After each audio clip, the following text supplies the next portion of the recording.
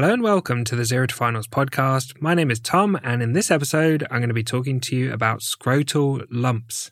And you can find written notes on this topic at zerotofinals.com/scrotal lumps or in the urology section of the Zero to Finals surgery book. So let's get straight into it. The key causes of scrotal or testicular lumps are a hydrocele, varicocele, epididymal cyst, testicular cancer, epididymo-orchitis, an inguinal hernia, or testicular torsion. So let's start by talking about hydroceles. A hydrocele is a collection of fluid within the tunica vaginalis that surrounds the testes.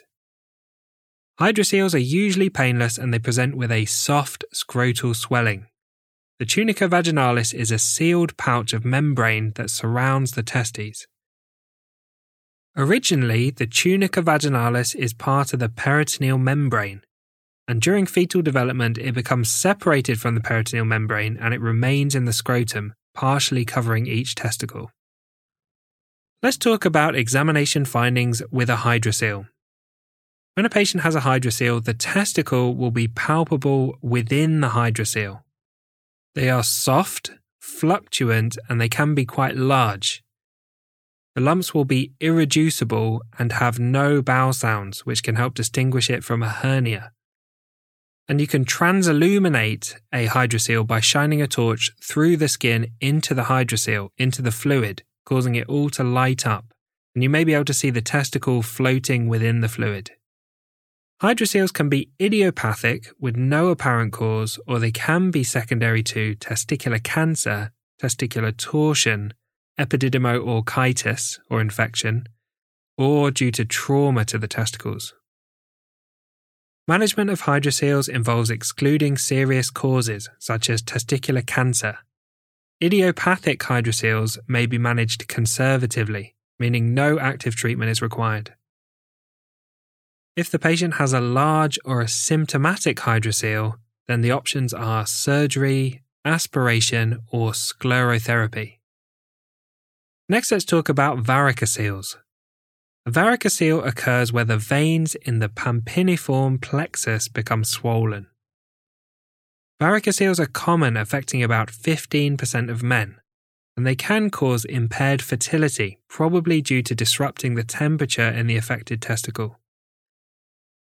All that blood collecting above the testicle increases the temperature, which can result in reduced fertility.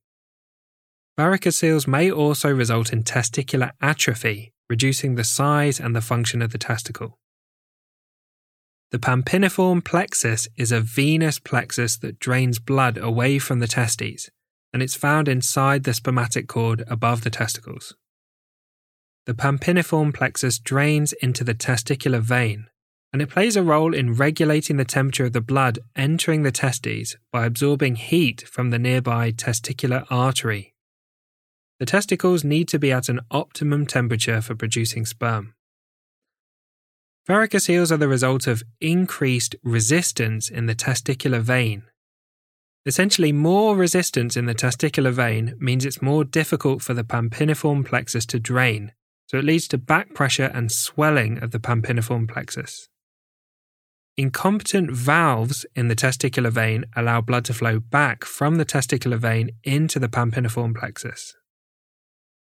The right testicular vein drains directly into the inferior vena cava. The left testicular vein drains into the left renal vein. Most varicoceles, around 90%, occur on the left due to increased resistance in the left testicular vein. A left-sided varicocele can indicate an obstruction of the left testicular vein caused by a renal cell carcinoma. Let's talk about the presentation of varicoceles. Varicoceles may present with a throbbing or dull pain or discomfort that's worse on standing. They can lead to a dragging sensation in the scrotum, and they can also lead to subfertility or infertility.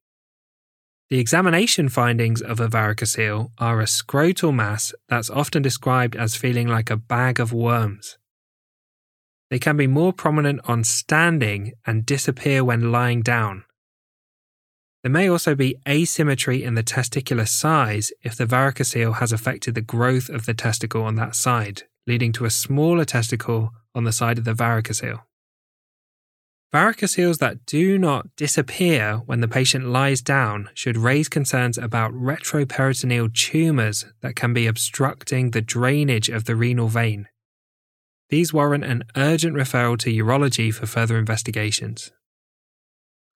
Investigations to consider with a varicocele are an ultrasound scan with Doppler imaging, which can be used to confirm the diagnosis, semen analysis if there are concerns about fertility, and hormonal tests, for example, FSH and testosterone, if there are concerns about testicular function.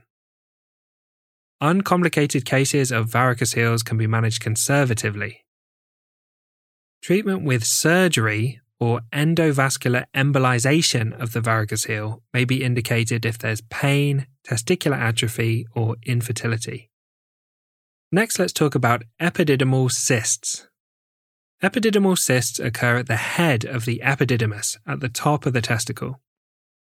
A cyst is a fluid-filled sac. An epididymal cyst that contains sperm is called a spermatocele. However, whether something is an epididymal cyst or a spermatocele doesn't really matter because the management is the same. Epididymal cysts are very common in adults and they affect around 30% of men, and most cases are asymptomatic. Patients may present having felt a lump, or they may be found incidentally on ultrasound scans for another indication. Examination findings with an epididymal cyst are a soft round lump, which is typically at the top of the testicle. The lump will be associated with the epididymis and it will be separate from the testicle, and it may be possible to transilluminate larger epididymal cysts. When you transilluminate them, the illuminated part will be separate from the testicle, which can help you differentiate it from a hydrocele. Usually, epididymal cysts are entirely harmless and they're not associated with infertility or cancer. Occasionally, they may cause pain or discomfort, and removal may be considered. Exceptionally rarely, there may be torsion of the cyst, where the cyst twists on itself, and this can cause acute pain and swelling.